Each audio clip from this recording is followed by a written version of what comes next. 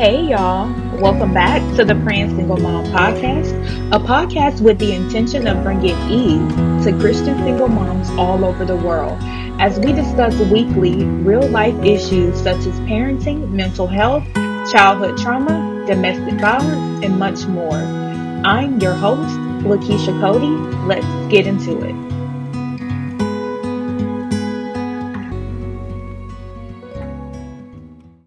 Hey y'all, what's up? How are you guys? I hope that you are well. Tonight's topic or podcast episode title, if we want to get technical, is the least of these. The least of these, right?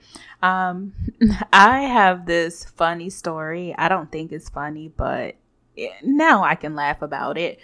I've always kind of felt like I was a person who caught on late to things, whether it be at school, whether it be at college, whether it be at work, church, trainings, whatever. I was always the person in the class who I remember like I would cry, like literally if the instructor or the trainer, if they were teaching things, everybody around me would be catching on and I would feel like the slowest person ever, like literally, physically, spiritually, naturally. I just felt dumb, if I can be honest. I felt like I was like, God, why does it always seems like I'm the one that just doesn't get it? And I'll give an example. I was working for a Fortune 500 company, and I remember we had this training, and I remember the training had to be like 3 months in total, and I literally would fail every call. It was a customer service position, and I would just fail every test. And I remember crying in front of the trainers. I just remember crying, and I was just like, I don't know, I'm trying my best. And honestly, towards the end of the training, I graduated being one of the top students. And the weird thing is, it's always been that way, to where whether it be a class I'm taking in college or just anything in the family, whatever it is, business, everything, it just always seems like, I'm catching on to things rather slow. And I don't know if that's because I'm an overthinker or I overanalyze, and I don't know. I don't like it, but have been able to identify a pattern. And the pattern is that I always come out on top, right? That by the grace of God, I always win. And by the grace of God, it seems like no matter how slow I start, I always still come out exceedingly abundantly above all that I could ever ask or think or even imagine. And normally people are always surprised. And that's in high school or middle school, they would give out these names in the yearbook, the most improved or things like that. And if I could title myself throughout the years, it would be the most improved. And it's like my story, I don't know, my spiritual mom, she talked about how she felt like she lived in a glass house to where everyone could always see what it was she was going through. And sometimes I feel the same way, to where like my life is an open book and it seems like it's always on display. People are able to see like when I'm struggling. People are able to see like when I had a relationship that didn't work out. And not because I'm the type of person that tells my business, but it just always feels like my life is on display. But the thing about it is that God always gets the glory. And I said all of that to say this. It just reminded me today when I was thinking about it, because I was in the gym, and I started back working out in December of last year, and I am being trained by an ex NFL player, and he called his teammates, or he called the people that he trained, athletes. And I'm surrounded by women who are fit, they're fine. And because I've gained so much weight, I'm only this is 2023, I'm 32.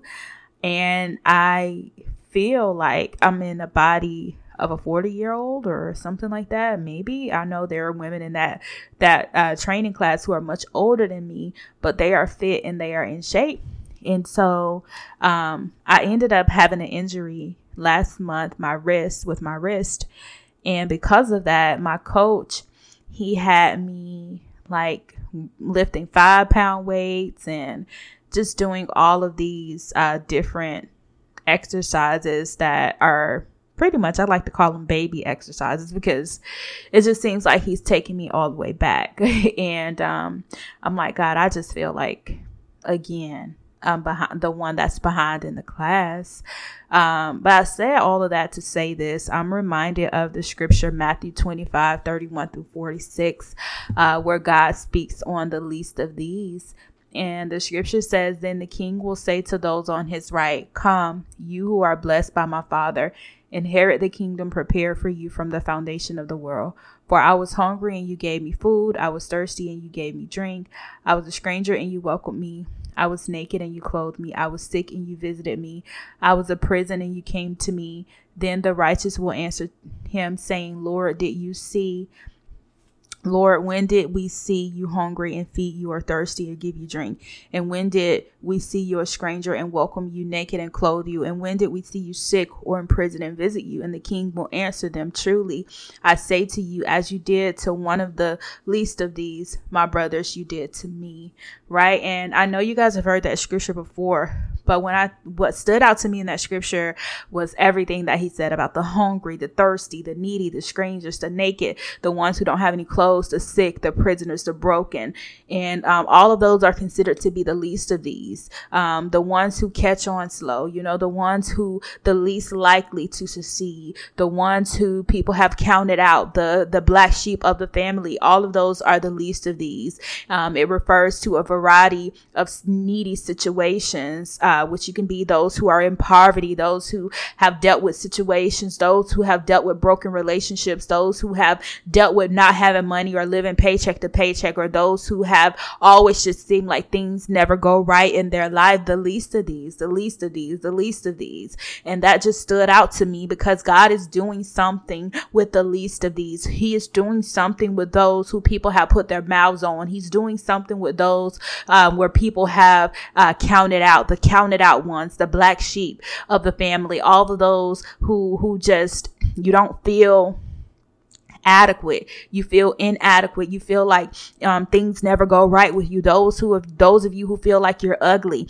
you feel like you're not attractive, and you feel like because of that you haven't got certain opportunities that other people have had. Those of you who feel like because of your skin color or your skin complexion, you're darker. You may be a dark skinned person. You didn't get certain opportunities because of that. Those of you who feel like you don't have the perfect body shape. You may feel like because of that, you didn't get certain opportunities, but God is getting ready to do something with the least of these. He's getting ready to do something with those who people have counted out. He's getting ready to do something with you guys. If you guys would just open up your ears, open up your heart, open up your mind to receive what God is saying to you. I really feel the fire of God on this when I say that God is getting ready to do something with the least of these. He's getting ready to do something with the least likely. Why? Because it's going to be in this that he gets the glory. It's going to be in this where people are going to ask, how did this happen to her? How did this happen to her? She's not attractive. How did she get that type of husband? How did she get a man of God who's able to love on her unconditionally? And as a matter of fact, he's even restoring the beauty. He's giving many of us beauty for ashes. He's restoring the youth for a lot of us. But the least of these is going to be those. It's going to be those who people just said, they just seem dumb. They seem unintelligent. They seem like they came from the hood. They seem like they came from the projects. How did they get, booked with Tyler Perry? How did they get on TV? How did they get to the Grammys? How did they get on the red carpet? How did they get that book deal? How did they get to live in that mansion? How did they get this A, B, and C? And you're going to be able to point them and say, all of this had to be God. I knew it wasn't me. It was Jesus. It was God. The least of these, the least of these, the least of these. Listen, I feel that in my spirit. I feel it in my spirit that God is getting ready to do something with the least of these. So, Father God, we just thank you for it now in the name of Jesus, God. We thank you, Father God, that you use the foolish things to confound the wise. And God, we thank you for it now. We thank you for the breakthrough. We thank you for the victory, oh God. We thank you for the favor and the mercy and the grace. God, we thank you for the breakthrough, the supernatural breakthrough. And we even thank you for the deliverance that is even taking place even now. God, I speak to everyone who has low self-esteem, God, broken self-esteem, God, low confidence, low self-confidence now. And I thank you, God. We release the confidence of God. We release the love of God. You are beautiful. You are fearfully and wonderfully made. And that's not a cliche. That is scripture. God created you before the foundation of the earth. He formed you in your mother's womb. And so he already had plans for your life, regardless of what you see when you look in the mirror. God calls you beautiful. You are the apple of his eye. I want you to begin to look at yourself like God sees you. I want you to begin to look in that mirror, regardless of what you see and say, I am beautiful. God chose me and God has a plan for me. Listen, I pray that this episode blessed you guys. If you know that this episode blessed you guys, go ahead and share it with someone who you feel like would be inspired and touched by this message. And if anything, you guys be sure to like, rate, review the podcast episode. This helps puts us on the map, and share it to your stories. Hashtag the Praying Single Mom Podcast. All right. I love you guys. Be blessed.